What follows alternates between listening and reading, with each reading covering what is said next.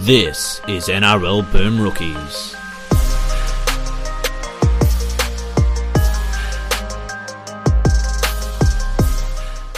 Hello everyone and welcome to Boom Rookies presented by ESPN. Matt Bungard is not here. He's currently on his way to Las Vegas trying to organise an Ocean 11 style heist where the prize, the premiership trophy itself. But I have spared no expense in replacing him for our Brisbane Broncos preview, our esteemed guest. You know who it had to be. It's the editor at large of Boom Rookies Titan, Mitch Doyle. Mitch, how are you, man? G'day. Good, mate. G'day, everybody. Weird way to find out how Bungard's not supporting South anymore. Going over there looking for the premiership trophy. Well, got him. He must be, The first of what I assume will be many shots at a defenseless Bertrand as he cowers beneath the sphere, hoping that his plan has not gone belly up. Before we get to the preview with Mitch, I just want to give you guys one more reminder about the Coltrane Cup tipping competition that we run through our Patreon. If you want to sign up, you really have to do so before round one, because if you fall around behind, it can be really, really hard to catch up. The basic premise is you only pick one game every week. You have to pick every team in the NRL over the course of the season. You can only pick every team a certain number of times. The rules are really simple. We have explainers on our socials. And if you want to get involved, just go onto our Patreon and sign up. It's available to all the tiers, and it's a whole lot of fun. So please go and do that. Mitch, something that wasn't a whole lot of fun for you was the grand final last year. It's the second time. Oh, go on. It was fun for you. For a while, it wasn't all doom and gloom until obviously the final whistle, but I had some good moments in there. But the doom and gloom was quite overpowering, I would say. That was the overarching sentiment, yes. Yeah. And of my existence since that said day, yes. But there was a 15-minute period there that was not such doom and gloom, where we probably got the best grand final individual performance from a player ever. Or best at least 10-minute period. You'll never see a 10-minute period like that again, but that's gone. Yeah. We don't care no more. Didn't happen. Won't be on the highlight reels. Won't be in all the Fox cuts and 9 cuts this year, but it happened. I was there. Is it not going to be on the Fox cuts because the Broncos Mafia has memory hold the entire history of that game? Oh, it'd be that Cleary step, which really does, the Thurston field goal really stung me watching that on replay. The Cleary step has not stung me, but I think it might be the full impact of those wounds will be known in the coming 24 months, I think. I don't want to psychologically pull you apart here, but why hasn't it bothered you as much? Because 2015, that team never really felt like the best team in the competition. That team had a chance to win the competition, but throughout that year, I never really had a moment. There was a moment in the season, when I thought they were a chance of winning the comp, when they went to South and absolutely smashed South down there, when they put, that game where Corey Oates drags Dylan Walker 15 metres and scores. Incredible. I thought they could win the comp from then, but that team was not really in that window of rugby league one of the dominant forces. They were that year, but around that time, they're still sitting around that Roosters side of that era there. South had just had that dip year at that point, but it also had the Storm and what the Cowboys were, and also the Sharks win at the year after. But there was a lot of really strong teams, and they were in that cluster of strong teams. And it felt worse for mine because it felt like that was the chance. You had to win that one because you're probably not making it back to another, and they didn't. That team had a lot of dudes who were been at Brisbane for a long time. This was their chance to win it as well. You had guys come back. And that obviously didn't happen. Whereas last year felt like they actually were, and we saw it anyway, even in the grand final, until the last few minutes. And on try scored, they were as good as Penrith. They were as good as the best team in the competition. They were equal to the best team in the competition. They were really dominant for most of that season. And it just feels like that team is good enough to keep doing that from here on. There's still opportunity for that team to win competitions from here. It doesn't feel like a window shut or that they let one get away. Yes, they did obviously blow the biggest lead in the grand final history, but they pushed a team that hadn't been pushed to a point where they were desperate enough that they yanked Isaiah Yeo and Jerome Luai off the field. And it worked. It worked for them. But that's the point they pushed Penrith to. And the game got away from them. They lost it, whatever. But if you look at anything but the points, and I know that's not what we look at in the game, but they had no field position, nothing down the other end of the field, were stuck in their own end, made a ton of errors. It was like 35 degrees there, and they only just got done. And they've kept most of that team together for mine. Like, they've kept the important parts. And they've guys like Reece Walsh, who I just think we can already see that he is, one of, if not the most electric player in the competition right now. And it's his moment. And I feel like his moments are still to come. We have guys like him. We have that backline, that forward pack, Haas, Carrigan, similar. It's not the same as 2015. 2015 didn't really have the best players in the competition. It was a great team with lots of good players. This Brisbane team has 4 or 5 of the best players in the competition in it.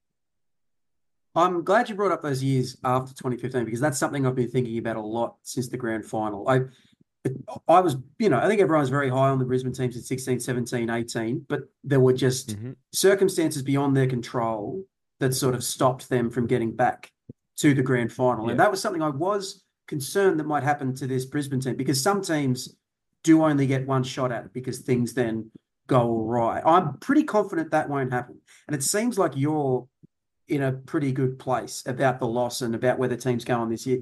But how do you think the team itself handles it? Because, it is a lot of young guys, a lot of guys with a lot of bulletproof confidence up to that point. I don't think they imagined that they could lose the grand final until they actually lost it. So how do you see the team sort of dealing with it? I think if there's one thing I've proven over the last 2 years, Campo, when I've come on here now, when I finished up, is that I actually know this current Broncos lot pretty well. I might have been delusional in the past over players and young talents and got a lot of that wrong, but I actually think I know this lot quite well, and I've got a lot of that right and how I see them. And there is obviously some hope in what I'm saying, but even the quotes I read the day after the grand final, they seem pretty screwed on that, again, they got it done by a great team and a great player, and the game kind of got away from them right at the end there. They were gassed. It happened. I think they're going to be able to move on from it because a lot of them are too young to let the Demons hold. I don't know if I can back Adam Reynolds to play well in the grand final because he's hasn't done it twice now. 2 in a row now, brother. Yeah, 2 in a row, and he looked miserable. But and obviously they're all desperate after the grand final. But a lot of the quotes I heard him talk about was like, that lost to a great team. Cleary had his moment, whatever. Things went a bit wrong, but we took it to them. We got that lead. We showed what we can do. We'll be back. And there's one thing this team has shown, mate. Like the year before, they dropped out of that 8 with a really embarrassing way of falling out of the 8, and a lot of pressure on them, a lot of pressure on Kevy, a lot of pressure on that club. They bounced back from that. I know it's a different type of thing to bounce back from, but they've shown they've got a lot of fortitude in those things, a lot of confidence in their ability and backing themselves. And I think sometimes you don't have to lose one to win one, obviously. I don't believe in that at all. But I do think it does help the hunger sometimes. And one thing they said almost instantly, some of those groups, those guys quote, you heard them say that like Penrith lost their first one. They said that's it. And it drove Penrith. Well, it can drive us. And that happening so recently probably helps Brisbane move on from it because they can sit there and believe, yeah, look, Penrith, that happened to Penrith and they did it. We're just going to do what they did. And I think that they might be able to shake that off a bit better than that 2015 team could have, which again had a lot of guys that probably felt like their last chance, and it was. Yeah. I think it's smart to draw that parallel to Penrith because Penrith that season had such a hunger for success. They a desperation to win that you really only get when you're on the way up. And I thought Brisbane had that same thing in them last year. Like it was clear how important it was to them to win and excel and really rip this shit apart. And when Penrith lost their grand final, it only made them want it more. And I think there's a chance that this Brisbane team is like that. I think there is a chance that it just makes them even more furiously determined to succeed. But before we get there are a couple of pretty big name players who are out. I want to start with the guy who was probably best of them last year, Herbie Farnworth. Selwyn Cobbo's going to move to left centre. There's probably some other shifts around in the outside backs. How are you feeling about that move with Cobbo going to centre? And how do you see him sort of replacing what Farnworth had offered last year when he was so strong? Yeah, I know it's going to sound bitter now, and I love Herbie. I wish him well. A great player, won a champion for a long time. But Herbie, at points, when you're a fan of any of these teams, you have a player similar like that, he shat me. Like, that's just the reality is that he scored a lot of great individual tries, A lot of them. A lot of brilliant tries. Didn't Crash over some didn't brilliant love ones. passing our Herbert. Did not bomb Not two a tries in the fan. grand final, mate. Like, and that stuff's because he's a popular player. That stuff's been lost in the ether. But if Reece Walsh threw the two passes Herbie threw, we'd be hearing about them still. Where he bombed a try off a scrum and then he threw a pass he didn't have to back on the infield where we were up at their end when we were on 15 meters out from their line. He threw a pass that was an off target pass that we dropped.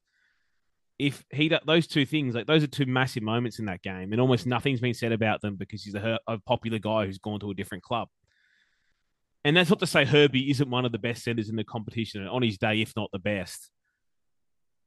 But Brisbane knew who the important players were, kept them, and then have replaced them with guys. Selwyn Cobbo goes into centre, and as we've seen today in the team list, Dean Mariner comes into the starting side on the wing, and Corey Oates still isn't in the best 17. Like, are we really losing that much? And Selwyn obviously has some things to prove at centre, and he probably has still things to prove as a week-to-week first grader still. And that's, it's good. There's opportunity for someone to prove himself now. But we even saw in that one trial that he played that the different things between Herbie and Selwyn is that Selwyn was happy with doing it the easy way. Like we saw, I know it's only a trial, but you still get signs of what the players they are. But two of the tries Brisbane scored, the first one was just quick hands from Selwyn to Oates in the corner. Oates looked up at him stunned and happy when he scored, as if he got the ball passed to him. He scored another try competing for a bomb with individual brilliance and beating the fullback. And then the other try scored up the middle of the field was simply a nice in and away from Welsh, an out ball to Cobbo. And I think if Herbie's in that spot, we score. But Herbie takes the fullback on, does like a pirouette, scores an amazing try. All Cobbo did was took 10 steps, jogged, drew the fullback, passed under the post, we score. Not as flashy, not as cool, but we got there, took the easy route, and it worked. So there's definitely moments with Selwyn, as there will be when he gets disengaged. Again, even in that trial, one of the tries they can see, he just forgot to wrap the ball up on someone. But he's a guy with a lot of talent that they're clearly backing in at that left center spot. And the thing is, if it doesn't work out, at worst, is that they'll just put Mariner there or Arthur's there. But I think Cobbo will be like a duck toward that position. Because I actually think a center's a position you can get away with disengaging a bit more than you can on the wing. You don't have to be every fifth tackle. You don't have to drop back and be in position. Yeah, I tend to agree with you. When they announced that Cobbo was moving to centre, I was a little bit surprised just because I was so zeroed in on Dean Mariner playing there. Like, I'm an enormous fan. I thought the progression that he made from his rookie season in 22, his rookie season, he played like 2 games in 22.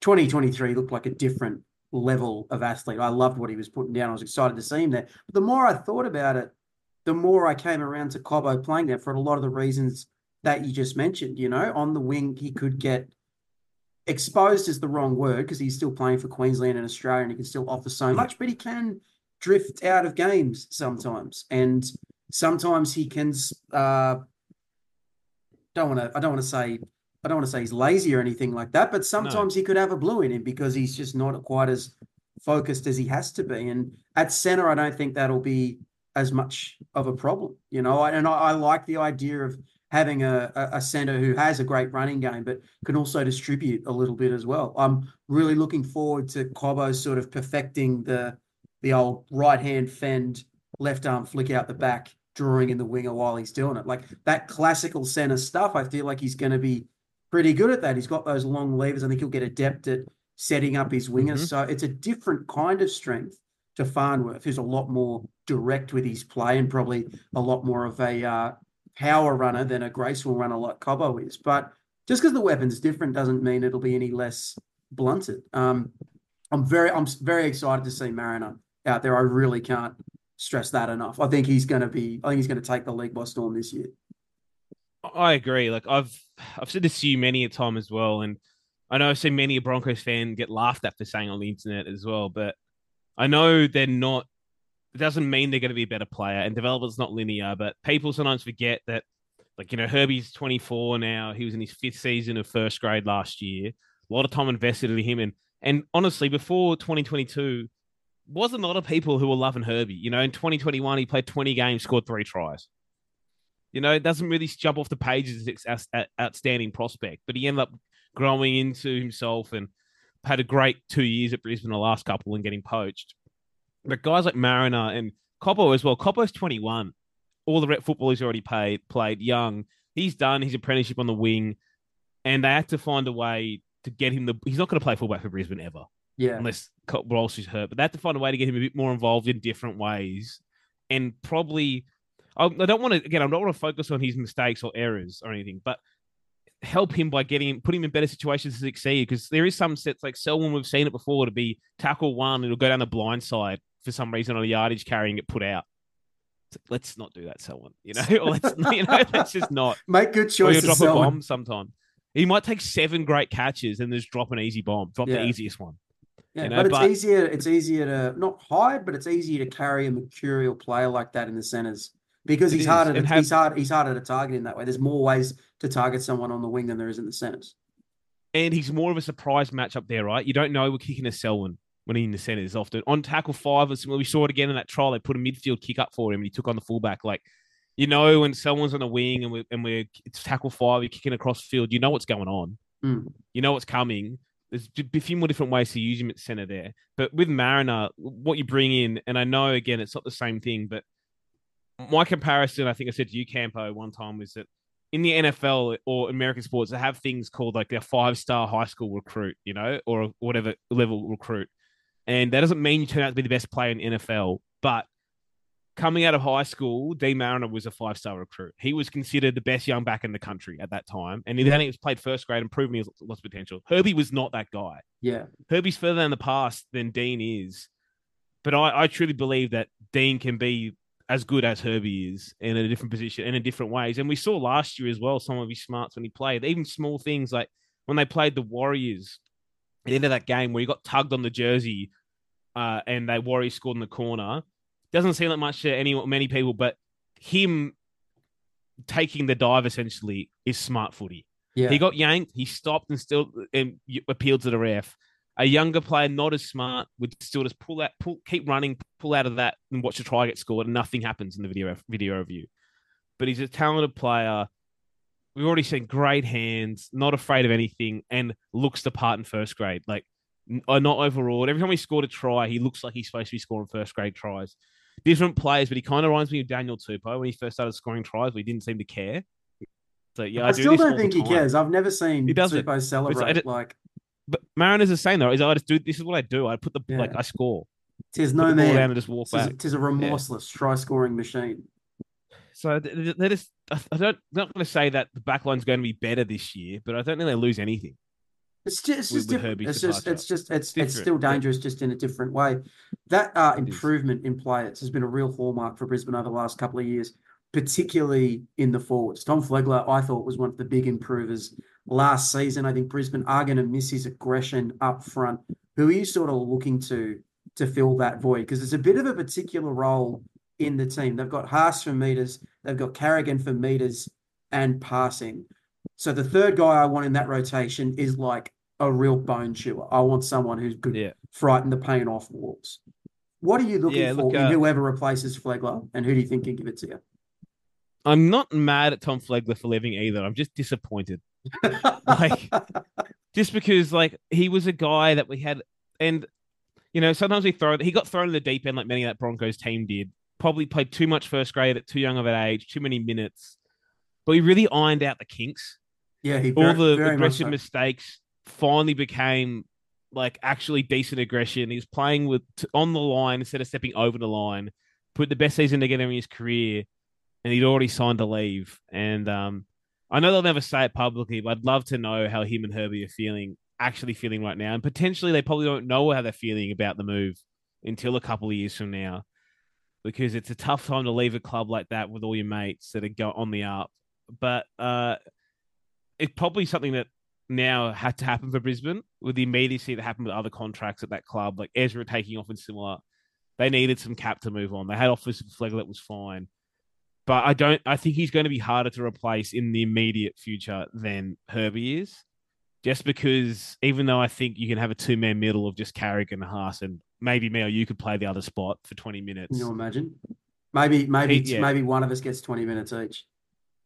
Yeah, exactly. We could do it. I'll give you the first or last 20 weeks. We could do it. And then we can be best mates with Pat Carrigan. Yeah, and I'll just go off when Pat goes off or Payne goes off. I just follow him off. No. That's me now, boys. We're a combination. We're a combination. Yeah, I got to be out there with yeah, on and off together. That's it. them. But like he showed last year, he really wanted to stand up and be counted. Like he put his hand at the play around 27 and said he was definitely playing when all the other guys got rested. Like obviously showed himself as a bit of a leader, and he was trying to make an impact on the game in ways he could. He was shooting out of the line a lot, leading the line speed, playing with real aggression. He's one of those guys as well. He doesn't look that much when you're watching him, but I have no doubt people would hate tackling him. So you've got this, like, he's just bone. Yeah, just a big Bone and raw muscle. boned country boy. He ate nothing but bananas until he was 15 years old. That potassium has turned his bones Exactly. into fucking iron. That's it. And I think, and he had some late footwork to him as well. So that one kind of sucks. And I do think they will survive without him. They'll rely on Paddy and Payne as much as they already did. And then it'd probably be Corey Jensen. Well, it is Corey Jensen to start the year. And they've done that before. I mean, Flegler was never always the walk-up start towards the end of last year. Probably be Corey Jensen for a little while. But you're really just hoping, someone like a Fletcher Baker or a Xavier Willison really puts their hand up. And to be fair, they both had the potential to do that. We've already seen, like, Willison's already shown flashes as a first-grade footballer when he's played for Brisbane so far. And maybe it's him, but they're not going to have anyone of the same caliber as Flegler. Like, they're very different players. And maybe you want some more Kobe hitman stuff, more aggression out of Kobe. And we did see Paddy Carrigan got a little angry as well as the year went on, but I do think they might miss a bit of his energy in the middle. He just brought something different to Carrigan and Haas, and he finally found how to complement them really well.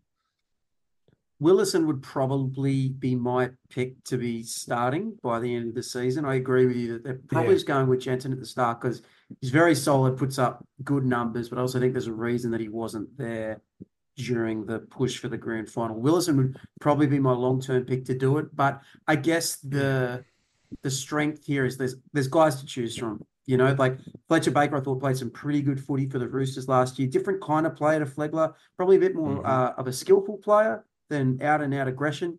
I don't know how they go with Kobe Hetherington up there. I don't know if we offer him the size, but I love him as a player. And the only thing one of the very few things that I haven't liked about Pat Carrigan's rise is we've just gotten less Kobe Hetherington than I would have liked. I think he's a genuine starter in first grade. I think he's sort of a bit the same with Farnworth and Flegler. They regret and leave. Yeah. I think Hetherington could have left and could have got a job at a lot of clubs, but he's sticking around to sort of see what they got going. There's always going to be good young forwards at the Broncos. The biggest one ever is Ben Takora. I think he's the biggest bloke ever to play in the NRL, like 205 centimeters or something insane like that. Maybe he comes off the bench late in the year and does a bit of that rock breaking shit. Like, there's options. And as long as there's options in this Broncos pack, I feel like it's something they can figure out. That's been a real strength of their program over the last couple of years. With the back row, I agree. It doesn't seem to be an option. It seems to be an ascension. Kurt Capewell's out. I know you had your problems with him last year. Brendan Piakura's in. He's a guy you and I have liked for a really long time now. I think as opposed to the other two departures, I think Piakura in for Capewell is going to be an upgrade. You know what shocks me with Piakura is that he's only 21. He does turn 22 soon, but it felt like I've been waiting for him for so long that he was older than that. And it probably means my expectations were high. And I remember him playing his first couple of games again last year, and I was like, shit, am I wrong on this guy? It doesn't seem to all be there. He's not up to the physicality of it every set. But yeah, he really came on leaps and bounds. And if he didn't get hurt towards the end of the year, who knows if Capewell comes back into starting. I don't know. But he's made that job his own, obviously, over this offseason. I know that they've probably got back row depth issues, and we'll see how the year goes like that. Like, after those two, it's probably they move Carrigan there and start Kobe or something, or Jaden Hunt comes into the side and plays on an edge. But there really isn't much else in that squad that can play on the edge. So they are very tied to two guys who haven't been great at staying fit all season. But I really think his ascension is very important for this Broncos side because Kurt had his games, but he also had his games. You know, he had both sides of the coin. There are had his great games, games. had his bad games. Yeah. There are games and games. And Kurt Exactly. had him. Yeah, Kurt had him. Yeah, he did. He was an important signing for Brisbane. He was. He kind of stopped the rot of all the players leaving. They got him. They got an Origin footballer to sign, go there, and then after that they got Reynolds as well. He was an important signing for Brisbane, but you know he wasn't great in that grand final. Had some really cool moments, like when he burned Dylan Edwards to score a try. I forget who he burnt, fullback. Oh, he burnt the hammer in the first battle of Brisbane, like a 50-meter, like an absolute stunner. And that was after he'd looked really below his best since the start of the season, and then all of a sudden he pulls that out. Yeah, and the field goal against South will always go down in history as they're just awesome. But like Piakura brings so much more to his game, and they haven't really had still, Jordan Ricky had a great year, and he's found ways to impact the game that are his strengths. And that's what I think this team has done a good job of. I mentioned with Flegler as well, but they found ways to emphasize the strength of some of these players and find ways to impact games. But Jordan Ricky will never be a great hole runner, ever. Anytime it happens, it feels like by accident. He's stoked. Anytime he hits a ball hard, like on an angle and scores, Ricky's like the most stoked person in the stadium, like in surprise. Like, you guys see that? I ran over that dude. You see that? Gabby, I did it. I did it. I don't know how to do it again, but once was enough.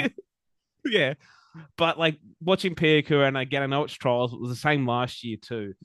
Really good hole runner, really hard to bring down, but also has a uniqueness in how he carries the ball, has footwork, can carry the ball in two hands, can pass the ball. We haven't seen as much of that in first grade, but we'll probably see some of that this year as the year opens up and he gets more confident.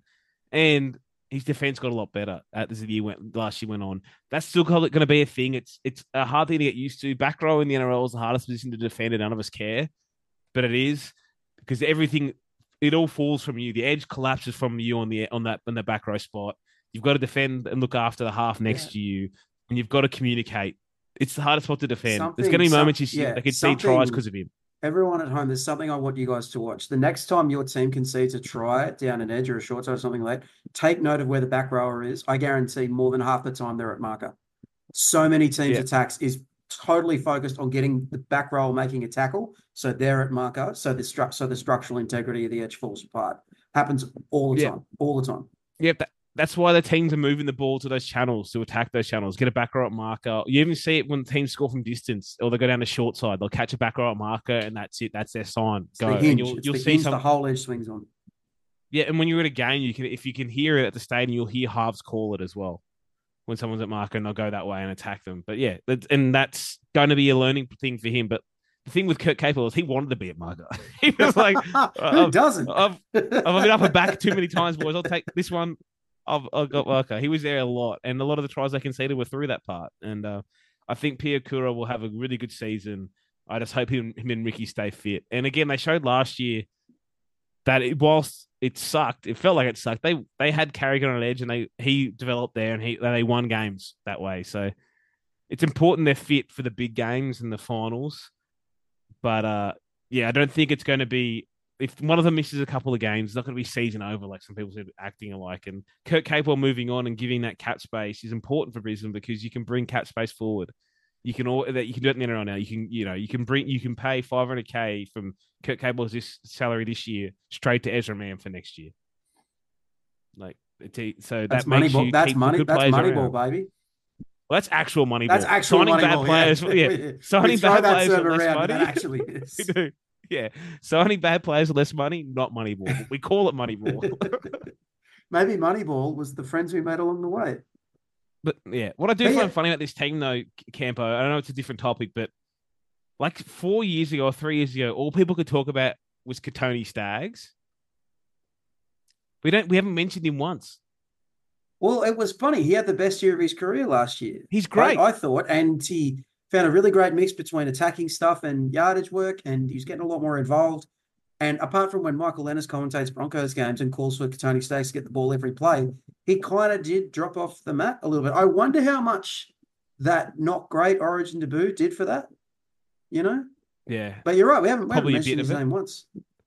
But that's it. But it's just showing like that's how strong this team has got across the park, that a guy like Katoni Staggs is a bit of an afterthought, even though he probably still is their best outside back. Yeah, he definitely be up there. I do want to loop back to Pierre Cora just for a second, and Yeah. it's fortuitous that we're talking about centers while we do it because Pierre Cora has a rugby background, and I'm pretty sure he played a lot of center in rugby, and you could see that when he first sort of got into the scene, was playing Queensland Cup because he had that two-hand carry that you were talking about. He wasn't And the step. he wasn't hitting holes like Boyd Cordner or anything like that. He was the sort of back row. You get the ball to him early, you let him wind up, you let him create. I wonder if that maybe had stagnated his process a little bit. But judging on last season, he's worked out how to run holes. He's a smart player with an understanding of space. I think of the win over Newcastle up in Brizzy last year, and I think it was his first try in first grade, and he hit a super hole off Mammal Reynolds. I'm already digging pretty deep here, but hit a line off one of them, and I was like, all right, he's here. This is it. This is the Pia Cora that we heard so much about. This is the Pia Cora that the Broncos spent so much money to keep. This is it. It's happening now. And once he sort of does that, then the next step is to start. And while Capewell always had big plays in him and could do big stuff, even in the trial for the Warriors on the weekend, he scored a try with a little kick. Well, he forced a dropout with a little kick through on the fourth tackle when it didn't look like a kick was on. He had that unorthodox stuff in him. But I think Pia Cora is going to be a more consistent player. I think he's going to be a more dynamic running threat. He's going to make a very fast, dangerous Brisbane team all the more dangerous. So I'm expecting a massive season from him. Yeah. Kurt Capewell would have been one of the best players in the 90s. Like we say that often, right? But he's someone who could have played in the 90s, had the ball skill. Like, mate, if he played in the 90s, he would have had a series at 5'8" for Queensland. Yeah, Fatty would have said, "Yep, look, we needed a winner in there, and Kurt's a winner, you know. So we just did it." Yeah. And I'd be ringing him up in 20 years later saying, "Mate, how'd you react when the fat told you were pulling on that 6 jersey?" And he'd have some arsey try that gets played before Origin every year where he chipped to himself or something in that series. 100%. On his own 40 on tackle 2. I'd say things like, why don't the Blues ever have Kurt Capewells, you know? Why don't we make guys like that? Yeah, exactly right. He would have been great back then. He's still a good player now, but that was his era and he's missed that. But the 1996 Dally M winner, Kurt Capewell. And I know it's only a trial again, but what made me smile in that trial was a simple short ball from Jock Madden. Pierre hit the hole. The halfback grabbed him around the ankles, and Pierre broke that tackle. That has been the most dangerous tackle on Alex Glenn and Kurt Capewell for the last 6 years. The halfback around the ankles. They had no way out. They didn't know what to do. They just simply stopped. Oh, he's got me, because they couldn't get out of it. That's how we did it in the 90s, son. Yeah, that's it. But yeah, I do think that there was some of the issues with their attack last year. That's stupid thing to say. They had the best attack in the competition. Scored 50 plus tries from outside other teams 20 throughout the year. Like bloody 2 a game, insane. But on the goal line, what they did miss in their shapes was that hard running back rower. Yeah. And I hope Pia Cora opens that up. There was already space for everyone. It just creates further space if you have another threat like that, you know? Yeah, and it helps them. Like, there was a few periods last year, you might remember, near the other team's goal line, like, Ezra Mam kind of stagnated. They throw the ball left, he just hold the ball. And it's like, yeah, because no one else is moving. It's like they've changed that now that Pia Cora will be on his outside, and you'll have Cobbo over there, and potentially that might create some more for them. Who knows? But I hope it does anyway. I do think I'm very interested to see what happens with Cobbo at centre, because we know how much Reynolds likes kicking at him and to him. So it might open up the playbook in completely different ways than I expected with him over there. On these shows, we like to pick out a young player to watch this year. Mitch, you know an obscene amount about junior football and the stars and all of that. Guys who are coming through. I remember when we were living together, you were recording Keebra Park High School games because you said there's 2 guys in this team that we have to look out for, Payne Haas and Dave Fafita. It was the first time I heard both those names. So someone who's very dialed in. So who's someone at the Broncos who's just coming on the scene who you're really pumped about? Well, that's just also my just love of young men, not in a weird way, like in a dude's rock way. In a dude's rock way. About it. The boy lover, Mitch Doyle. Exactly. That's what they do call me that. So this year for Brisbane, it's not as much about the young players, and I know I usually have a bank full of them, but as you mentioned the one earlier, that probably is the most likely that to break into the team this year is probably Ben Takura, and that one I got no idea that's going to go because he's got so big. Like he's been a great prospect, but he's got so big you have to defy the odds to be up to the speed of first grade. Yeah, can just like explain to people how it is possible to be too big for footy, not in terms of your weight or whatever, but just in your height, your build. It is possible. I mean, to be Jordan too big Mailata and went strong. that way, right? Jordan Mailata's one. Will Skelton is another one. He was a great junior rugby league player, but at the senior level, getting back to 10 was just too difficult for him. It wasn't a fitness thing. It wasn't even a mobility thing because he's light on his feet. It's just a lot of weight to be shifting. Yeah, and that's exactly it. And guys like Nas, right, is 2 inches shorter than Ben Takura. That's nuts. Nas is the largest man I've ever seen in person. Yeah, and he's 2 inches shorter, and he looks too big to play footy, and he defies the odds to be a footy player. He's mobile for his size, and even then, there's how many games did the Storm use him in 3 stints? That's a lot to use on a guy to get him on the field, but that's what it is, mate. The speed of the game, and as we know, they sped the game up a bit further as well. That it's really hard to get up and back, and it's like I know it sounds dumb, they're fit guys, but if you're a big fella as well, you go do this outside one. If you go to the park one day, people don't just run up and back 10 meters. Lie down, and get back up and run back 10 meters, and then lie down again, and then think that if you're guys like Ben Takura, whilst he's damaging with the ball, teams are going to run at guys. They run at guys like that. They're get him soaked in, make him move around, and get him just to go at marker and do that when they turn with their head down kind of thing, and then that's it. We go behind him. Once he's put his head down or he's tired, we go. So you're talking to someone who watched Dane Tills for nearly 10 years. Tills had his good days, but that's what it was like. He was a similar height, and if there's a guy that big who isn't quite up to it, mobility wise, it can be exploited, and teams will go after it. Yeah, and there's not always opportunity to get that guy off the field. You can be killing a game and downhill running, and Takura could be on fire, right? And then all of a sudden you turn the ball over. Other team forces 2 dropouts. They retain them both. You drop the ball. You've defended 5 sets in a row, and that big fella's there gasping, and you're like, well, we can't do anything about that. We haven't got the rotations to do it. There's less subs in the world, so Nas defies all that stuff. But the Storm is so built around rotating him on and off the field that they've got that down to a fine art. What I have hope for Takura is that in the current Broncos system, he could probably come off the bench and play 10 minutes either side of half time and make a difference, or even come on. They rotate so few players through because of the minutes and Haas and Carrigan that he could only play a 15-minute second half in or something. That's great. But I hope for his sake that they get him whip-cracking fit to play first grade, because he's going to have to be at that size. And sure, he might score a few tries, crash overs close to the line and similar, but you only can run the ball so many times, but you're going to be targeted way more the other side of the ball. So it's a real challenge for him. And the other guy I'd be looking out for, and this would take probably a couple of injuries, but Israel Leota is a winger with lots of potential that, again, he has a bit of a chance to make that side this year. We probably don't see him till Origin period, if then, because that club still has Oates, as we said. Tristan Saylor will probably end up on a wing or fullback at Origin. Del Hoyter and Jordan Pereira. So there's a few guys that are probably in front of him right now. But Israel's another winger who played 19's Origin last year. Real athletic dude, quick as. I think he's the fastest at the club, just not playing first grade. I'm really shocked we haven't seen that hype piece from Pete Bedell this offseason.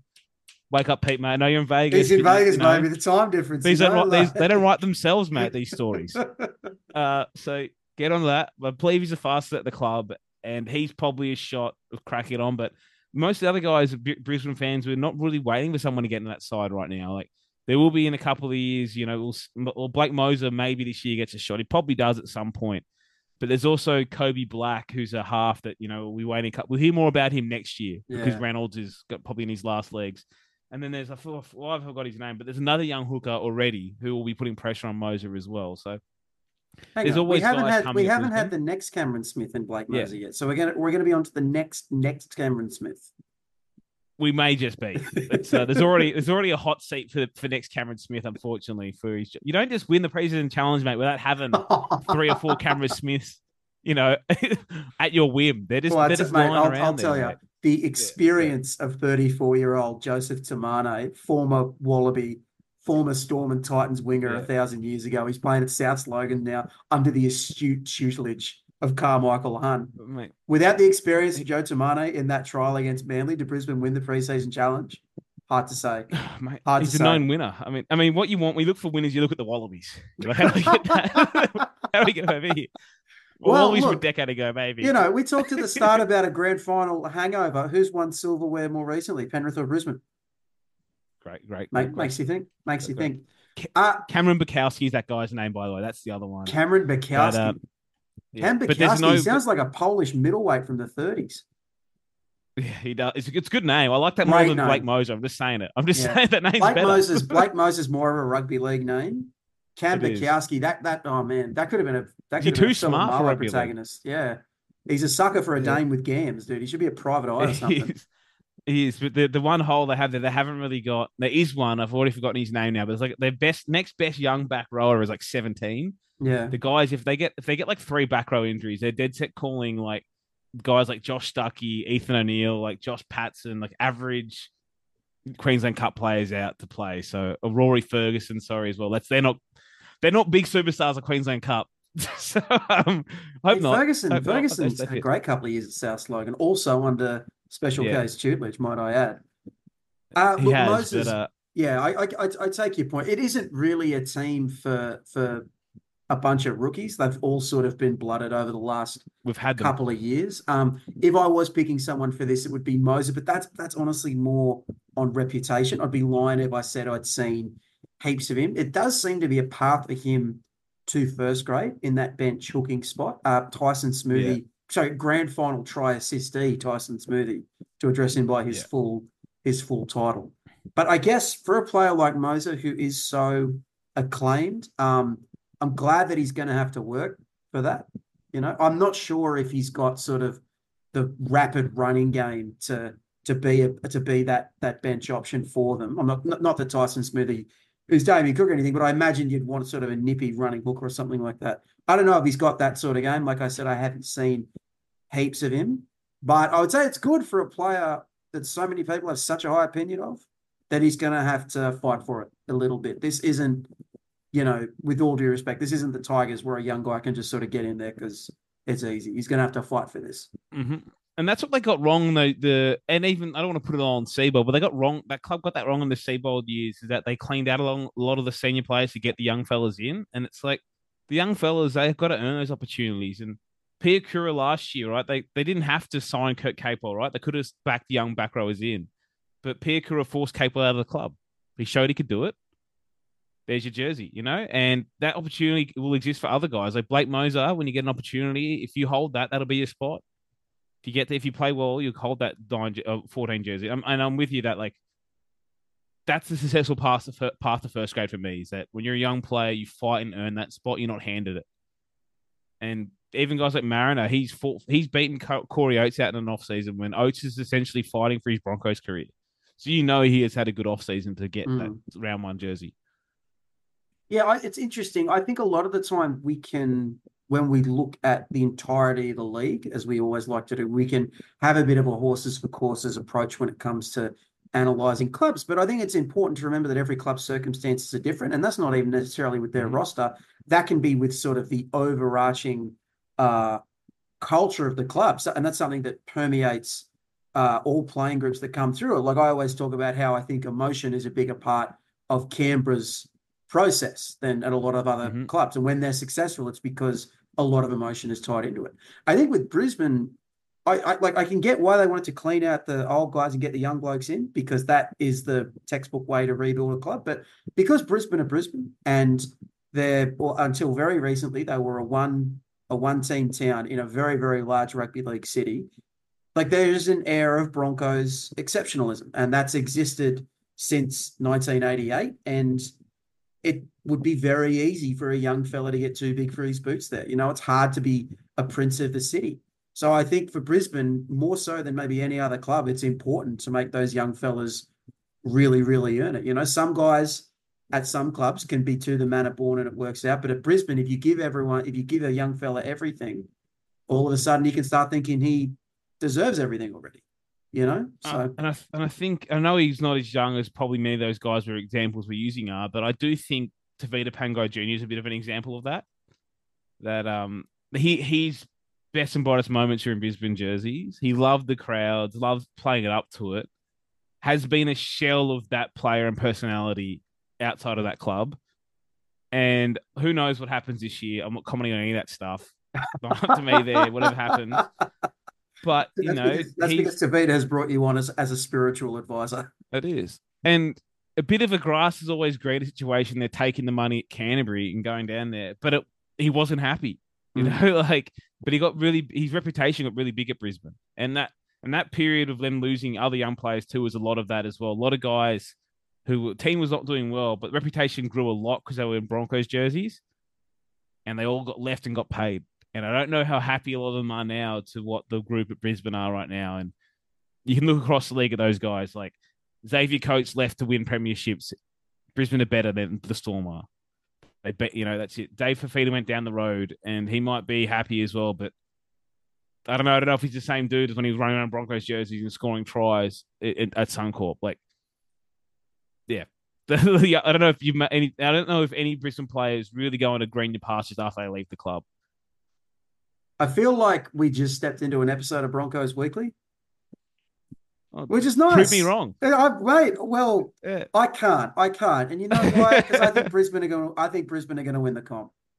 I think it's going to happen. I have them second on my ladder. I have them making the grand final. I have them beating the Roosters on the big day. I think we open the season with them in Vegas. You're on the Roosters still. I'm on the Roosters still. We close the season with Brisbane doing it in the grand final. I think losing last year will only make them hungrier. There are some new guys coming in, but I think they'll make the team stronger in different ways. Learn the error of my ways from last year. I'll never doubt Reece Walsh again.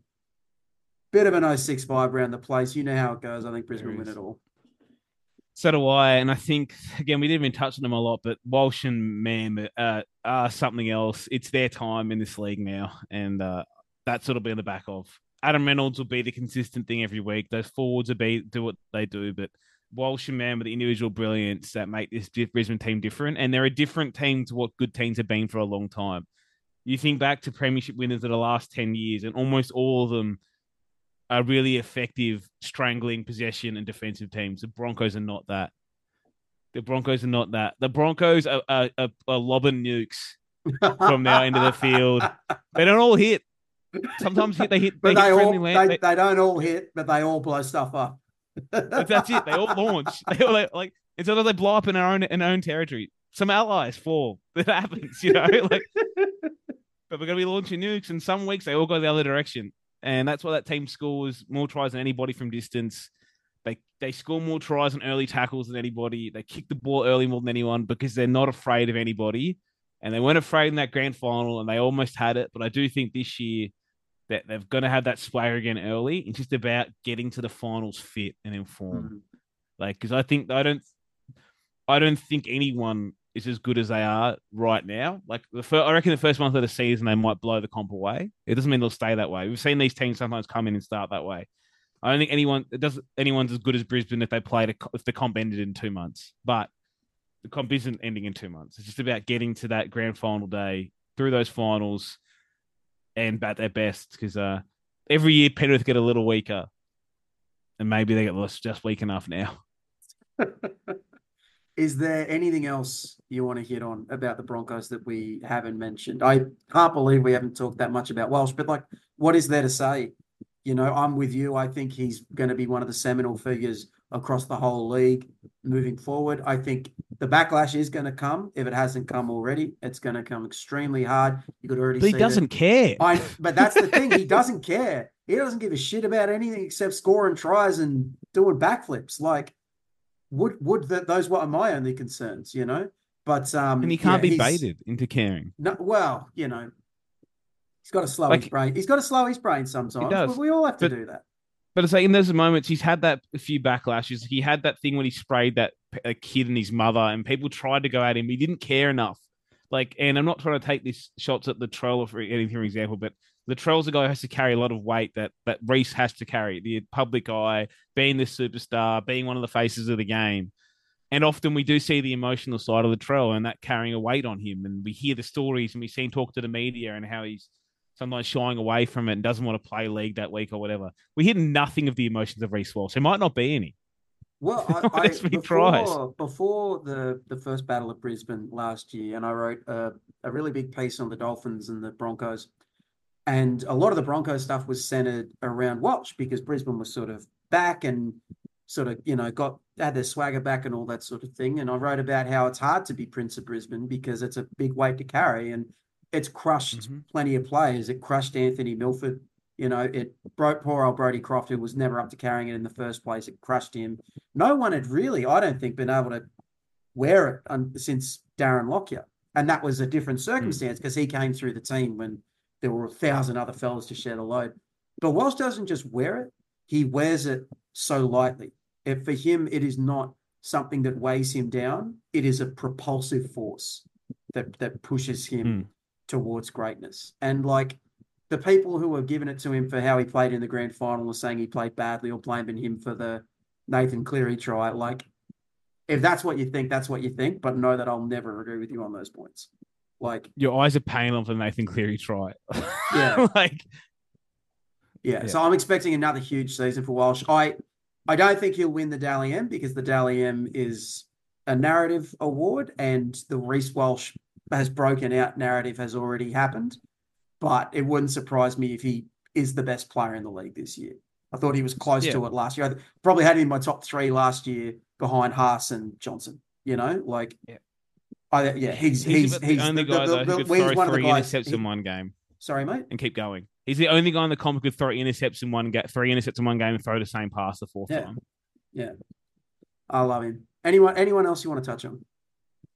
No, I think we're good. They're a good one. Oh, actually, we do touch on one dude. What about the Jesse Arthurs story? He's the most unlikely Bronco starter in round 1 in a long time. He earned that last year, and he's keeping out, as he mentioned, all the guys Brisbane could have there. He's keeping them out. It was not a battle between Mariner, Arthurs, and Oates for a spot this offseason. How good was he in the grand final? Cracker, particularly in that first half. He was fantastic. He's a real success story because anytime there's a high-flying, glamorous team like this, and there's an outside back or a forward or something like that who manages to survive just because they do all the little things right, they finish all their chances. They just sort of get it done. That's always nice to see. But then in the big one, where if I'm being honest with you, I think Penrith might have looked at Arthurs as someone that could really go after. They kicked at him a lot. They really tried to pressure him, and he didn't just stand up to it. He had a blinder. I think he had couple of line breaks out of his own end, did some really, really great stuff. There's not a lot of low-key Broncos.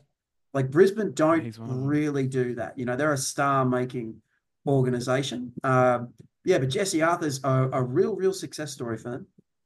He is, and he's a funny dude. I used to reference him when people talk about lack of depth around the league or similar. I used to reference him as a good depth piece. Why isn't this guy, somewhere else getting a chance?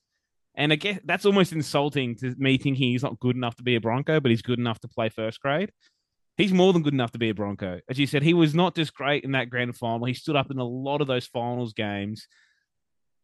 And he's one of those dudes, he's not the shine on the shoe, but he might be the rag. Oh, I like that. Jesse the rag Arthurs. Oh God! No! It's a thumbs up. It's a compliment. It's a compliment. It's a nice thing we said.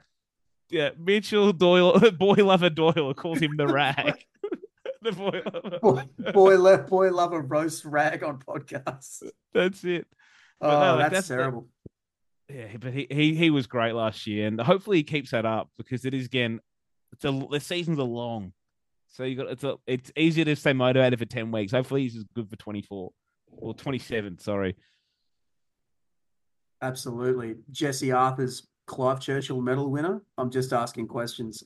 Dally M narrative? Dally M? Well, mate, if Ponga can do it in 8 weeks, imagine what Arthurs can do with 24. Exactly.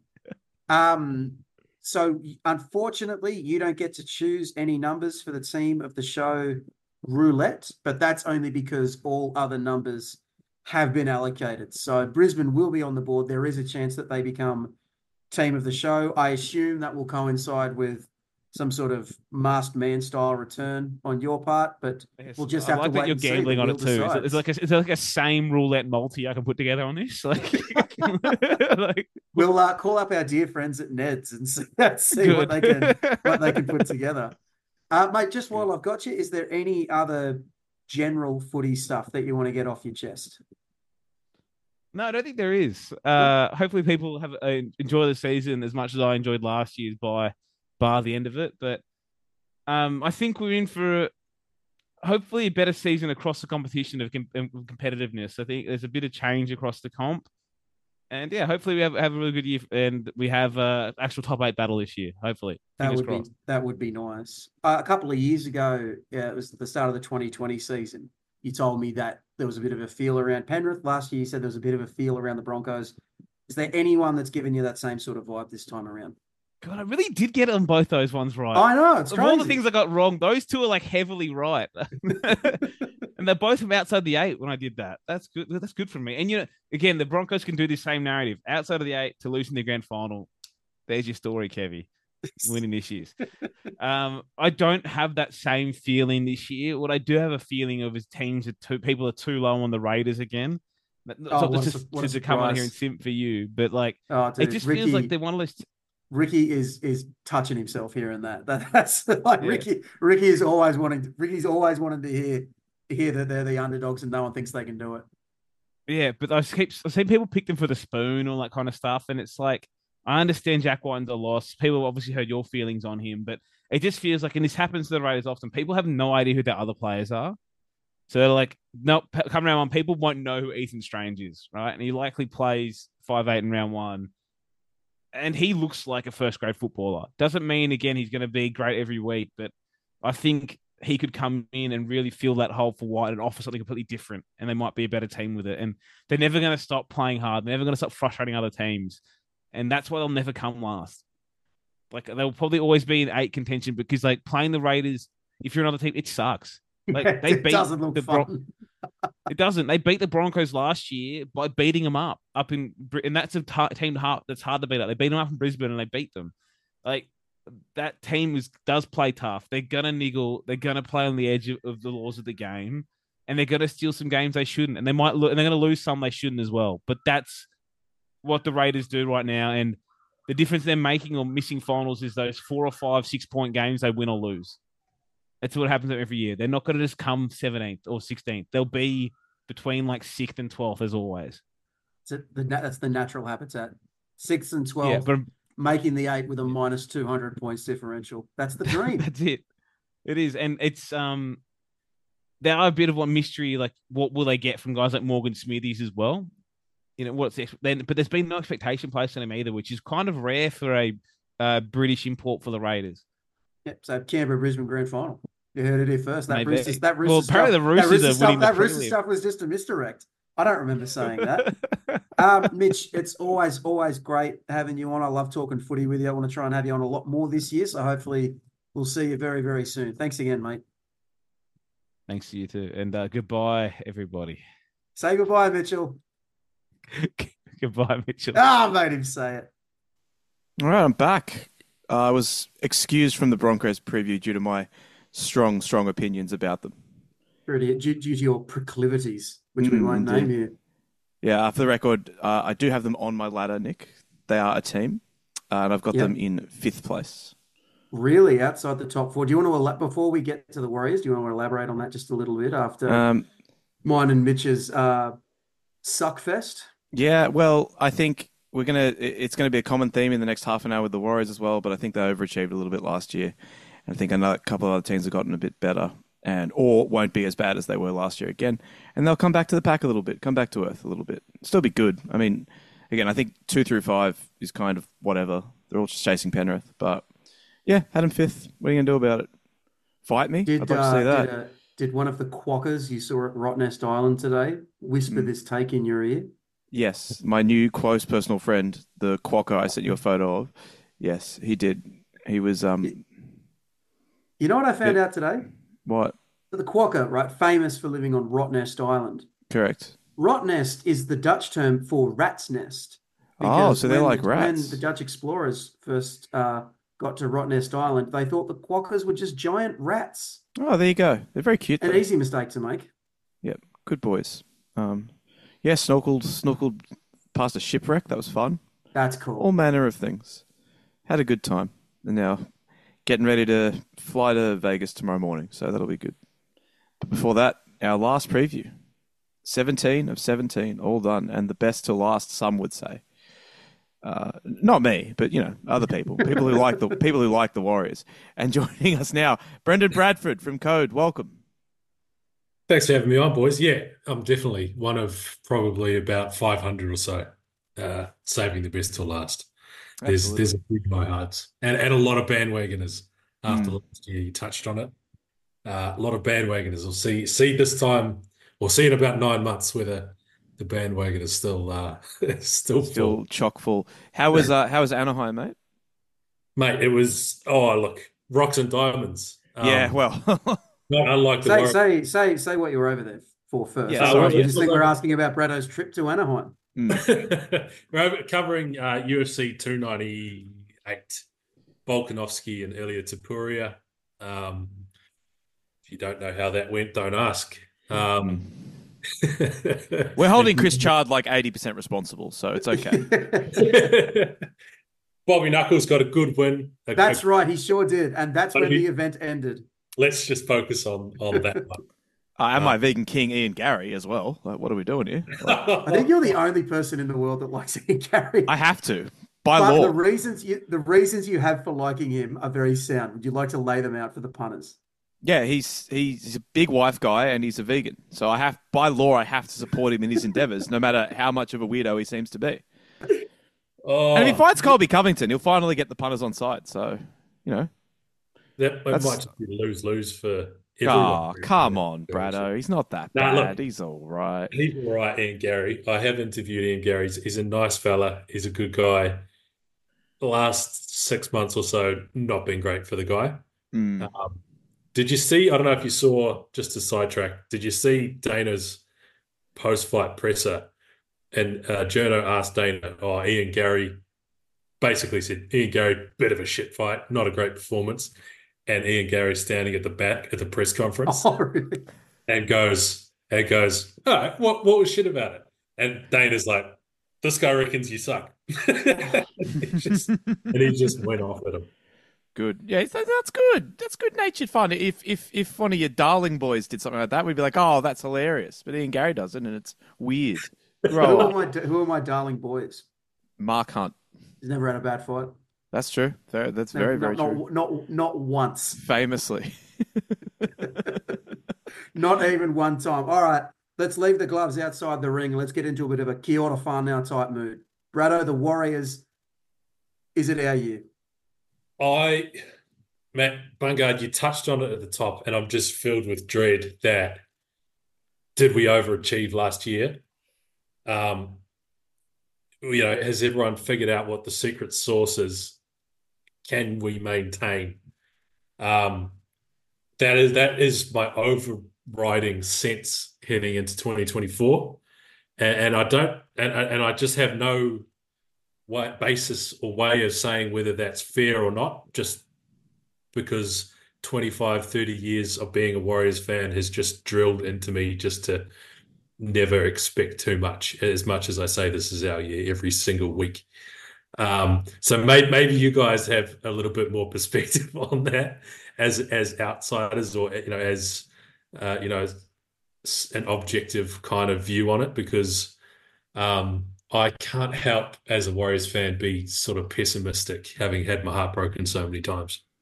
I'll let Nick go first because he's definitely going to be the more optimistic of the two of us in this preview. So, well, no, Brado, that psychosis that you're talking about, where your team has absolutely broken you over years of roller coaster performances. I don't know it as well as you do, but I'm familiar with it. This is not a foreign concept for me, and I think you're right to be a little bit skeptical because the Warriors have only made the finals in back-to-back years twice in their entire history.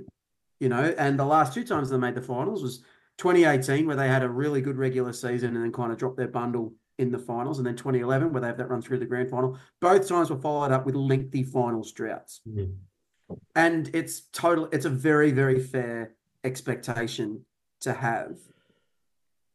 However, I do think a lot of the stuff that the Warriors were doing last year is going to be replicable to this year. And I think there's a couple of areas where we can expect some improvement as well. So let's start with the latter because it sort of leads us into the big point for this team. Roger Tuivasa-Sheck is back, which is fabulous. I love it. I love it when the guys who go to Union come back home. I know what an important player Tuivasa-Sheck has been for the Warriors, not just on the field, but off it as well. I know how treasured he is over there. I've been really impressed with how he's gone in these first two preseason trials. There's a concern with the guys who come back from rugby.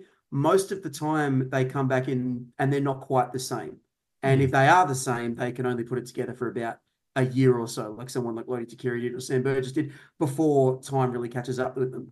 But I've loved what I've seen from Tuivasa-Sheck. I think his work rate's been great. I think he's been a really good strike option for them on that left edge. If you were looking at that team last year, you would probably identify the left center, Adam Pompey. You had a pretty good year, but you would probably identify that as an area that they could upgrade. And now they've done that in what seems to be a very serious way. So what are you expecting out of the RTS comeback? And I think, like you sort of touched on there, if they brought him back and tried to slot him back into fullback, I'd be worried. I would have hated that so much. That would have sucked. Like he's bigger. He's put on a whole lot of weight. Like he's put on muscle mass. Like he's bigger through the trunk and through the shoulders than he was when he left. So that would have never worked. Coming back into center is perfect. Like it's perfect. Even the stuff that he would have learned playing inside centre, whatever you guys call it over in Australia, we call it second five in New Zealand. That just defensively, he would have picked up stuff in rugby that will be applicable to now playing centre, where I don't know whether he's played a hell of a lot of centre. Probably should have looked that up. I don't think he's ever started an NRL game there. It's all been wing and fullback. And and particularly defensively, like on attack, I think, we're seeing flashes of the footwork. He's super powerful, even in the couple of trials, like he's half breaking the first sort of contact, first tackle. So, he's not going to lose anything on attack, but defensively, I think his couple of years, or however long it was in rugby union, he's probably bringing a little bit more back defensively, slotting back into centre, a position that he's never played. I'm super high on Roger. I think that's, like you say, an big upgrade on Adam Pompey. Interesting to see what they do at right centre. I was impressed with Rocco Berry on the right on the weekend, and I think he's growing into a pretty good NRL centre. But yeah, massively confident with Roger coming back, like slotted and set and forget. That left side, I think, is looking really good. Yeah, my main issue is just that whilst Tuivasa-Sheck has looked pretty sharp so far, and I have no doubt that he's going to come back in and be a really important piece for them. And I agree with you both completely. It would have been awful to try and displace Chance to try and put RTS back at the back, but they just got so many career years out of guys last year. And I mean, I have no doubt that some of those guys are going to be great again, but there was, I just rattling off some names, like guys like Wade Egan, Bunty Afoa, Marcelo Montoya, dudes who have never played that well before. It's hard to imagine that they can do that again, but given that they've still got Sean Johnson and they get Tuivasa-Sheck back, I mean, there's probably still enough quality that you don't have to be too worried about that stuff. But for me, I don't know, maybe I'm overreacting a little bit, but again, there was just so many guys last year that really, really impressed me throughout the season, and it's kind of hard to imagine all of those guys just being able to do that again. I think you go, Redo. I was just going to say, like, I was kind of trying to think of what made the Warriors good last year, or if you pinpoint one thing, and it ties into your point there that, like, I can't really pinpoint like one player or one certain thing. Like, forward pack was good, defense was good for Warriors, and good for a 2023 NRL season. Like, the fact that I can't, you guys are much brighter rugby league brains than I am. But the fact that I can't pinpoint one thing, actually, to me is a good thing because if I can pinpoint it, then 16 other teams can. But there are a lot of things came together, and a lot of guys had career years, but the fact that I don't know, there's not one thing, it's kind of spread out over a team, over certain players, over certain combinations. It gives me confidence that, if one thing isn't as good as it was last season, the whole thing doesn't fall apart, if that makes sense. And no, it does. It does. Yeah. Your 5 or 6 players, Dallin as well. Yeah, as good as SJ was, you were not a one-man team last year. There were so many guys playing good footy last year that, it just enabled him to shine to the best of his abilities, I guess. So I think you're right. I think you make a good point, but when you talk about the guys having career years, but for me, it's actually not those guys that fill out the roster. It's actually the fellas at the top end, right? So I think the 3 best players last year were Sean Johnson, Adam Fanua-Blake, and Charles Nickel-Klukstad. Each of them had the best year of their careers. Nickel-Klukstad's improvement from even that first year at Canberra where he did so well, his improvement as a passer was quite remarkable. I think he had 14 tries this last year, and I think he only had 15 in his entire time at the Raiders. So that's sort of the mark of the jump that he had. It's probably not reasonable to expect another almost Dally M season for Sean Johnson. It's probably not reasonable to expect another 9-try season from Adam Fanua-Blake, but I do agree with you both that the Warriors were kind of a well-functioning system last year. It was a machine with a lot of parts that all sort of worked together really, really well. It can be, that's a tough thing to quantify, but just sort of digging through some of the numbers, 2 things that really stood out to me. The Warriors were second in the league for decoy runs, which indicates that there's a lot of off-ball movement. It's not just guys beating blokes or running over someone. It's well-constructed stuff. And then that sort of bears up that they had the most line break assists of any team in the competition. Like a line break can be just someone just hitting it up and busting straight through. But if there's a line break assist, it means that there's been some element of creation in that play. If that's a nice backline sweep or someone hitting a hole or Tohu Harris throwing one of those nice passes around the ruck or whatever. So I think there is a temptation with the Warriors to always think of their attack as being like it was in the early 2000s with offloads and speed and power and, throwing the ball over their head and it all just works and all that sort of thing. But that's not really how this team was designed. This was a very well-drilled team that got really, really great structural integrity off their edges and off Sean Johnson. And that was something that they were able to build on all the way through the season. So that's kind of what gives me confidence that they can have another really good year, even if, we don't get Sean Johnson winning the Dally M or Charles Nickel-Klukstad having the season of his life or Adam Fanua-Blake winning me front row Friday. Because if I felt like there was structure there, I felt like they were building off something that they can replicate this year. That's what gives me confidence. And if you go back sort of 5 years to your 20, like the back couple of seasons of Sean Johnson's first career at the Warriors before he went to the Sharks, for so long it just felt like give it to SJ and he'll dance around blokes like he did in between 2011 and sort of 2013, 14. The Sean Johnson that came back from the Sharks is like a proper, well-rounded halfback. Yeah. So you go back to last year, and I still thoroughly believe that he should have won the Dally M last year. All right, it's been good having you, Brado, but it appears your connection has been terminated. He should have won it. He was, and I'm gonna. Oh, look, maybe he was robbed. I always say robbed. I thought you said he shouldn't have won it. Oh no, I was wondering what your reaction was, Nick. I was like, "What are you?" I thought you said he shouldn't have won it. No. I'm just fired up, mate. Yeah, no, he should have won. We're on the same team here, man. It's just 2 Kiwis getting angry. I'm sure. I was going to say, I'm sure it's a deeply flawed system that was exposed for what it is. Yeah, that is it. But like you go back through last year, and the Sean Johnson highlights package. It's not what it was from. No, it's a completely different player. Yeah, he's a better player. It makes the team much better.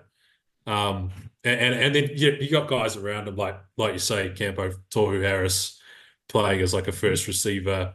Like there was a try yesterday, I think, who scored maybe Mitch Barnett's first try against the Dolphins. Just that the decoys, Tohu Harris playing as a ball player. They've got Dylan Walker could come and play that as well. Like there's a lot of parts to it. It's not all on Sean Johnson. Give him the ball and he's going to do something crazy with it. It feels like an actual team, an actual system, which which seems weird as a Warriors fan. It doesn't feel like we've had that for a long time.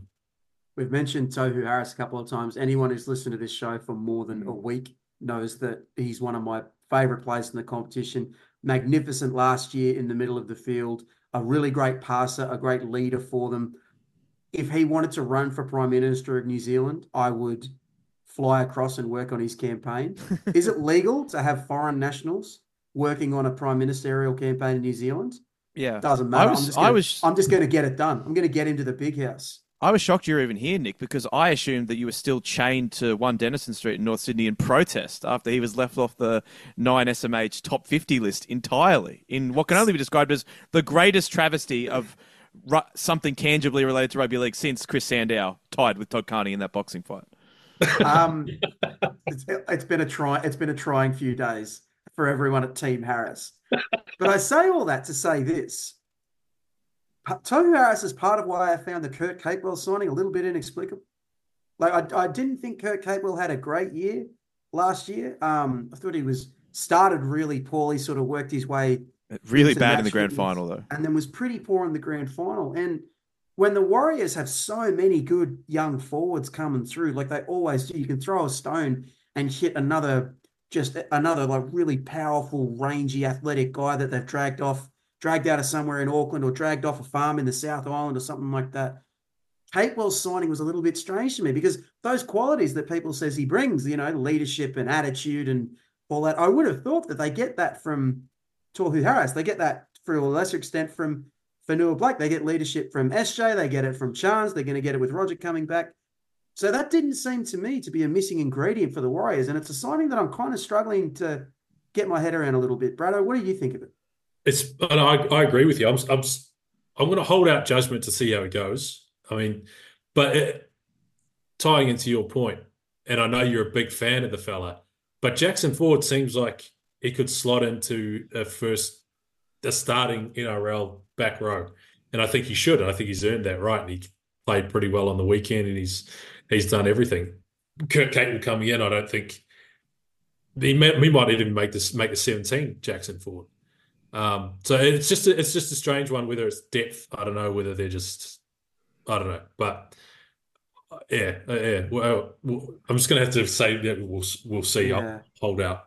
From what I can gather, the idea is that Capewell actually starts on the right edge. So Jackson Ford still starts on the left edge where he was so strong last year, and Marata Niokore moves into the middle rotation with a view to him eventually replacing Adam Fanua Blake as sort of the lead yardage horse on the team next season. That's just kind of like what I've heard. That obviously could change very quickly, but it was a funny one to me, especially since the two edges last year, Ford and Niokore were both so strong. Niokore sort of had some injury and suspension problems here and there or whatever, but surely there'd be a young fella they could just slot in instead of making a move for Capewell. It was a bit of a head scratcher for me. Unless they thought it was, Josh Curran leaving, they get what they thought was an upgrade, more experienced kind of guy, played with Penrith, played in a grand final team with the Broncos. I don't know whether that was the thinking. It's got to be something like that, right? There's got to be something. Yeah. This is like a pretty regular thing. There's like a pretty decent team like signs an aging forward, and everyone collectively kind of goes, "Why are they doing that?" And it rarely works out. Like last year's one was Tarek Sims, for example. It's like, why are Melbourne doing that? And it didn't really work out. I don't think Capewell's at the stage of his career as Tarek Sims, but I do think that it's telling that not a Broncos fan among them was sort of devastated that Capewell was leaving. They're all quite happy to see him go. That said a lot to me. Yeah, that's to me is always a good gauge of a signing, is looking at the reactions of the club that's just lost the player. If you don't know much else about them, or if you don't know how to feel. And as a general rule, like if the fans are kind of like, well, all right, that's fine with us, then it's usually not going to work out well for the team that's getting that guy. But we'll see. Maybe that's not the case this time. You've mentioned Bungard last year that the Warriors were good, but they were a little bit off the pace from Penrith and Brisbane in the finals. one of those ways that I think they can make up that gap is getting a full season out of Luke Metcalf. So he was a 5'8" who joined them from Cronulla last season. He came into the team in round 13, so pretty much at the halfway point of the year. The Warriors were sitting in 11th at the time, and he got ruled out for the season after round 26, at which point the Warriors had gone up to 4th spot. His addition to the team directly coincided with them going from, oh yeah, the Warriors to, oh yeah, the Warriors. You know, he's super fast. He's a great support player. He loves buzzing around the middle of the field, hitting lines off Wade Egan and Sean Johnson. He really, really gives this Warriors backline a whole lot of zip. You know, SJ doesn't really run the ball like he used to anymore. Charles Nickel-Klukstad is one of my absolute favorites, but he's a bit more of a workman-like runner. He's not going to like slice a team to pieces with his speed or footwork. He's going to wear him down over time. So having someone like Metcalf in the team for the full season, I think that's something that can raise this team's ceiling a little bit. And I thought they missed him really badly in the finals, not just the first one against Penrith, where they were always going to be up against it, but against Brisbane as well, where Tamari Martin, who I rate as well, but just isn't as electrifying as Metcalf. So he's someone I'm expecting to have a really, really good season if he can just stay on the field, if he can just sort of shrug off those injury problems. Yeah, I'm massively excited about getting a full season, having him in the team, in the thinking, in the system from round one right through. And like you say, yeah, it was noticeable when he came in. We went up the ladder, and then when he is missing, in the pointy end of the season, it didn't go pear-shaped, but you noticed him not. Yeah. And I think just thinking back to that Broncos game, it was, we went behind. Everyone knows we went behind, and it was I think Campo, you and I have spoken about this.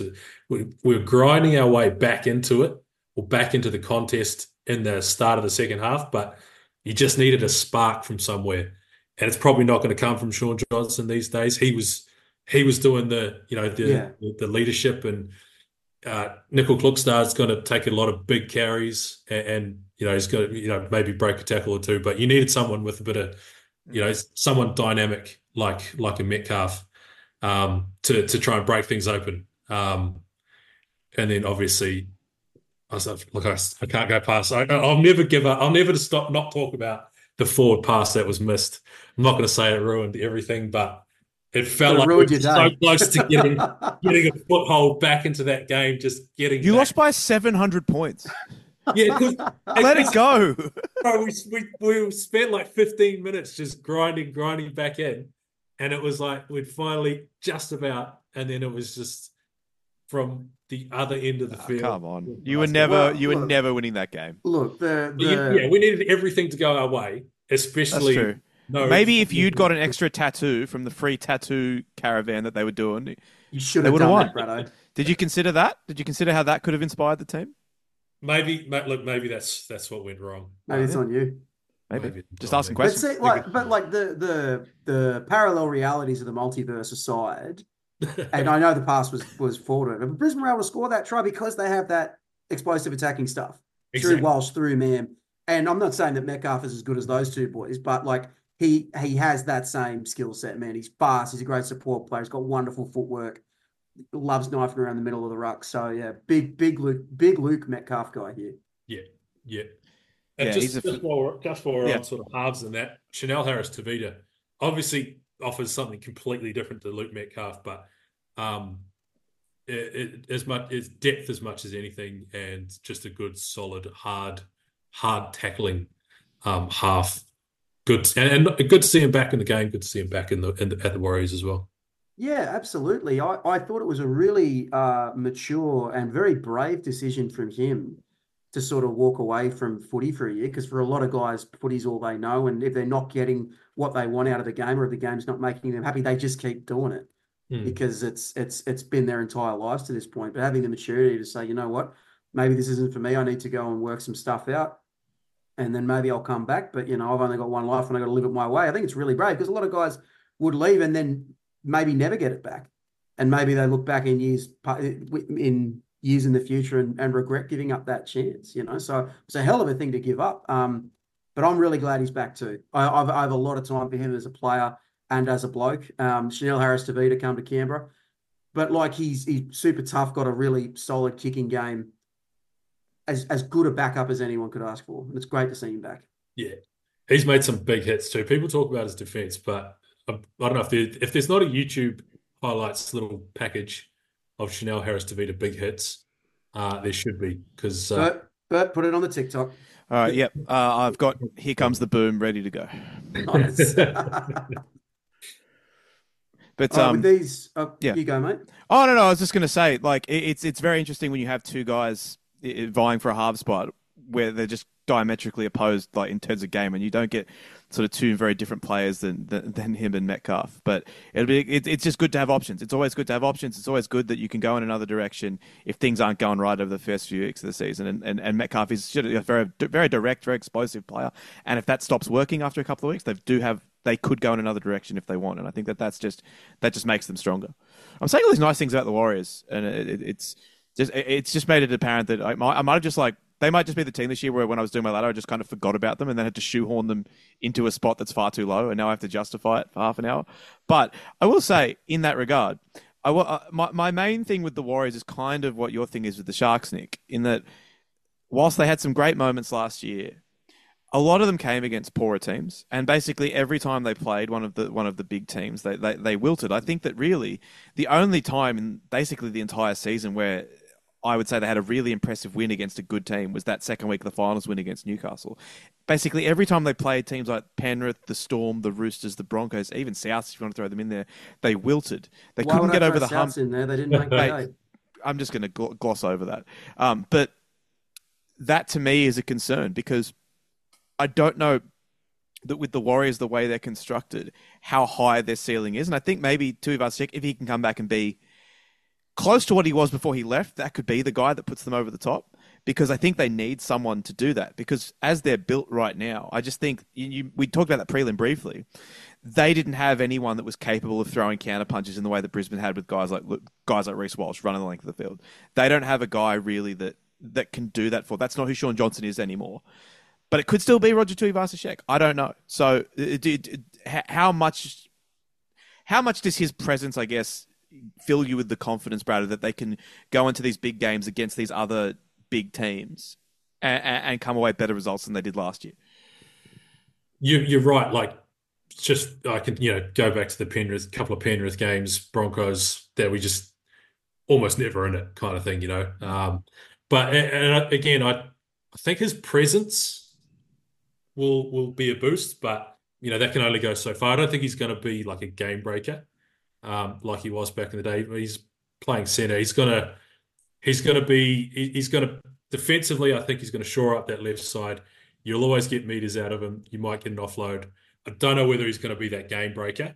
But yeah, so I just don't think he alone is going to be the difference in competing with the Broncos or Panthers or whoever else is going to be in the top 3 or 4 this season. I just think it's things like being front runners, being more confident, not sort of being a surprise top 4 team. It's about having that confidence of actually being a top 4 team and taking on that pressure of expectation as well. I think that's more what it's going to be about rather than Roger. I take your point, Bungard, about them struggling against the top sides, and they were not as good as Brisbane, and they were not as good as Penrith last year. Like, anyone can see that. Forward passes, forward passes aside. But I think because those two were so far ahead of the pack last year, I think it's a mistake to put anyone else in sort of that top team basket, right? So the Warriors played Melbourne once last year, and they played the Roosters once. That was in back-to-back weeks. That was in round 8 and 9, well before they'd sort of become what they eventually became. Other than that, the teams in the top 8, they played Newcastle 3 times, beat them twice. They played the Sharks twice, beat them twice. Once an incredible comeback win at Shark Park very early in the year. Weird that Brado's not talking about forward passes from that game. Interesting. No, he And thought then they tore them to pieces later in the season. They played the Raiders twice, who say what you will about them, were a Well, top eight. they nearly threw Were a that top game eight away. side, Though. and they beat them twice. Like so, I like they were off the pace of the top teams last year, but I think the top teams was a group of two, and I think on that next run down, which has Melbourne and the Knights and the Warriors and the Sharks, I think the Warriors are pretty clearly the best of those teams, and I think the head-to-head record sort of shows that out a little bit. So they do have to take another step forward because, like we've said, I think that many times on these previews, I think there's going to be more good teams this year. I think there's going to be more teams that have a genuine chance at winning the premiership. But for me, the Warriors should feel like they can be in that mix. Yeah, I honestly, we've said this on half the shows so far this year, I reckon. But apart from my bottom three, I give anyone a chance, really, of making the finals and making some noise. Dolphins sort of on life support now with the Gilbert injury, but still, like basically everyone except Tigers, Bulldogs, and Dragons. I'm thinking, yeah, maybe they can shake it up a little bit, and that's. Mate, I guess that works in like that's both a good thing and a bad thing because there are fewer easy games for teams who sort of want to get back on top. But yeah, I think it's going to be great for us this year. I don't think it's going to be able to take many results for granted at all. If having hope in February is wrong, then I don't want to be right. Yeah, absolutely. Brado, there's 1,000 good young fellas at the Warriors. Who's someone that's standing out to you? Tane Tuapiki. He's my man. He was your guy last year. You can't double up. Yeah. Oh, fuck. No, I'm allowing it. Well, he's only played 5 games. Like, he was my... It's good. Keep going. Well, what's the eligibility for Rookie of the Year? Is it 5 games, Nick? 5 games. Yeah, no, so he's eligible. It's fucking stupid. It's like, I think it's 6 games, but it can be over the preceding 2 seasons. So is he eligible? I don't know anymore, but let's just go with it. Yeah, I'm allowing it. Ali Leotawa, who's Ali Lawatiti's nephew, I think. That's not confusing. Oh, yeah. Look, I'm going to it. He's one to watch. If I can't do Tane, I'll do... You can do Tane. Talk to us about Tane. Tane Tuapiki, he played fullback. We played fullback on the weekend, but really good debut. Couple of games last year. Electric, dynamic, little nuggety ball runner. Skillful as well. One to watch. A little bit like if you've watched Sua Fa'alongo at the Storm. Similar stature. Born in Manly. What happened there? Interesting. I'm going to take a guess that his father was playing lower grades at Manly at the time. Oh, I like that. All right, good. I liken Tane Tuapiki to Kevin Locke a little bit. Ooh. Yeah, that's good stuff. A little bit thicker. Little bit thicker than the Roadrunner, but I'm glad that I pushed you back on a Tane Tuapiki because Ali Leotawa was going to be my guy. I'm a tremendous fan. He got the one NRL game in last year. It was the one where they played the Raiders in Canberra in Crocus 300. So a pretty big environment for a fella to make his debut. Had a good game then. I saw him play a lot of lower grade footy. He's really strong for the Warriors New South Wales Cup team. Scored a good try on the weekend against the Dolphins as well.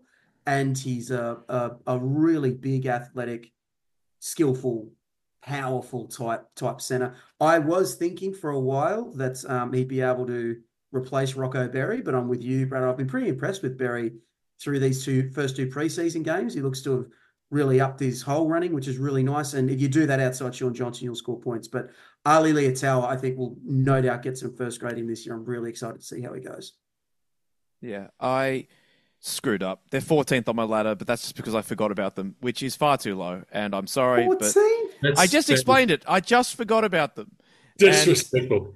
I want to move them up like 6 places, but that's not allowed. It's not allowed in the spirit of it's not allowed in the spirit of half-assedly making our predictions for the ladder as we do team by team previews and just forgetting out the ones that come at the end. I'm sorry, Brado. They'll finish much higher than 14th. But if they don't, I will take credit for this. He's playing both sides, so he always comes out on top. ESPN did their predicted ladder. Yep. Warriors. Yep. Minor premiers and ESPN NRL. Disarray between the walls of the worldwide leader. There's chaos at the worldwide leader. No, I did have a chat to I did have a chat to Darren, who put that together last week when I was in, and he is very high on the Warriors. So yeah, maybe he should host this show instead of me. Or turn it into the Warrior Hour. Yeah, you would love that. You don't give me as much shit about it, but what you have with the Sharks is pretty much what I've got with the Warriors. Because I want my friends to be happy, Nick, and you're bitter. And you know who my best friend is? Me, Books. And I want him to be happy. Okay. My close friends Tom Sawyer, Huckleberry Finn, etc. Ever heard of them? Yeah, where have you got them, Nick? I have them in 6th spot, which is down a couple from last year, but I'm wouldn't be surprised if that's a little bit higher. I think they definitely make the top 8, and when Prime Minister Harris is sworn in, Matt Bungard will be declared an enemy of the state. Yeah, that's totally that is fair. I deserve that. I look forward to posting this ladder on our socials in the next couple of days and getting abuse from Warriors fans. And you know what? I deserve it. I deserve it for not planning ahead. If I had less honor, I would just bump the Dolphins out right now after the Gilbert injury and put the Warriors all the way up to the top 8. But I can't do that because that's not how this works. Where have you got them, Brado? I also haven't given it much thought. I'm going to go 5th.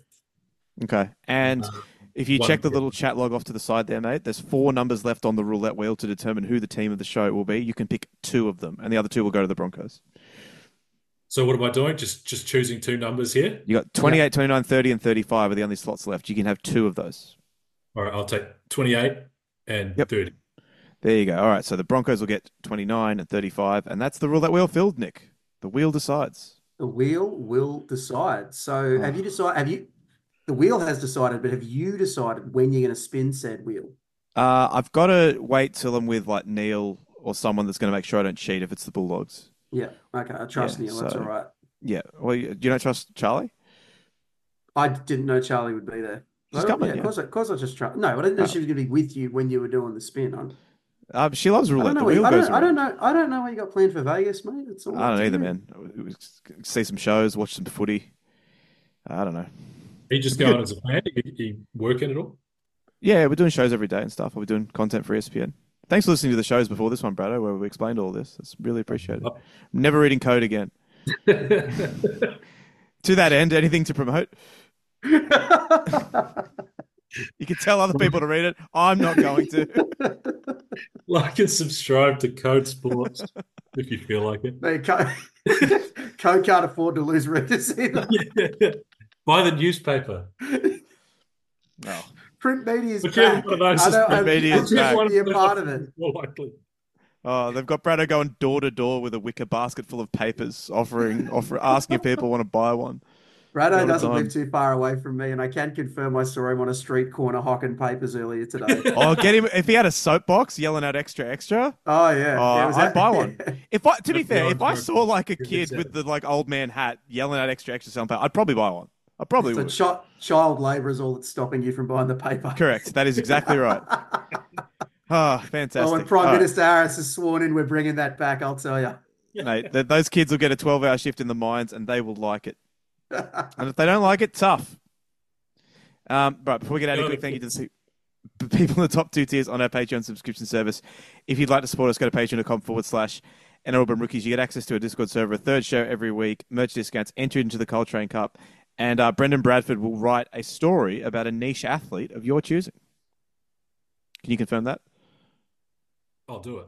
Excellent. All right. Thank you to Alex Sergicomi, Chris Avnell, Dave, Michael, Braith, the penalty's going against you. You're off your head, Murray. Rocky and Rafi, Stu, Weak-Gutted Wayno, Ashley N. Martin, Broncos legend Adam Reynolds, Bruce the Pond, Butsy, Chivek Snufflebogus, Dan Cullinane, David, an anonymous backer, Ed Burton, future Clive Churchill medalist, Kellen Colomatangi. I can't yell because Zoom cuts my microphone out. I upped my subscription just to hear you read this out while I was on your show. I was saying poo-hones. I'm Matt Bungard, and Rhea Ripley suplexing Nia Jax was my sexual awakening. Oh. Wow. Jason, Joe, Joel Wrigley, John, Josh Brandon, kicks outside of the comp, Lachlan Hancock, Luke Charles Midmore, Mads Taylor's version, Matthew Duggan, Morgan Watkins. My name is Nick Campton, and rugby union is my favourite type of rugby. My ding-ding-dong is hard and I'm sad. Never trendy. Nick Kotrick lived on my street, subliminally coaching him to run it straight. Nick the Segway Sage Campton. Oh, what about that? Send him off. Send the dirty. Get off. Get him off the field. That were diabolical. Paul Mac 78. Please change that one, mate. I hate it. Reese Brown, Roxanne Clark. See you in Vegas. Shunter. Sometimes even the great Rodrigo Eduardo forgets to change his name. Sorry, I forgot to mention Trump sneakers are now the official shoe of the pod. T2T. Give me the fucking ball. The Black Vegetable. Thor. Tom Hardy. We're now finishing shouts to everyone loyalties and to everyone who's listened to all listeners. Please send $5 of your Australian dollars to @theMattBungard on Twitter and Westlife Podcast. West Tigers are back, baby. Thank you so much for your support to everyone in the lower tiers and to everyone who just listens. Thank you as well. Wow. Yeah. I think we've all just been on a little journey there. I really have. I have to. People know. If you're thinking about signing up, I have to say it. Whatever you're right, I have to say it, unless it's against Link or like my wife or Nad. That's it. Oh, no, family. Whole family. Yeah. just nipping that in the bud real quick. No, what? Is someone going to slander Big Truck? Like, is that going to happen? I'll allow Big Truck slander. No one else. Big Truck is Bungard's brother. Yeah. I don't know his actual name. I just call him Big Truck. Yeah, I hope you never learn it. Yeah. The small addition to Give Me the Fucking Ball, T to T, which stands for tap to tap. And that's what you do when you're at the pub and you order a drink from every single tap over the course of the afternoon. Jeez. Go all the way across. How many taps were there when you did this?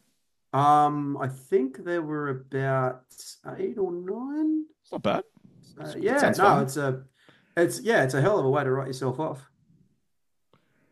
Absolutely. All right, Brado, thank you so much for coming on. Appreciate your time. All right, and say goodbye, Campo. Goodbye, Bertrand. And it's goodbye from me. Next stop, Las Vegas.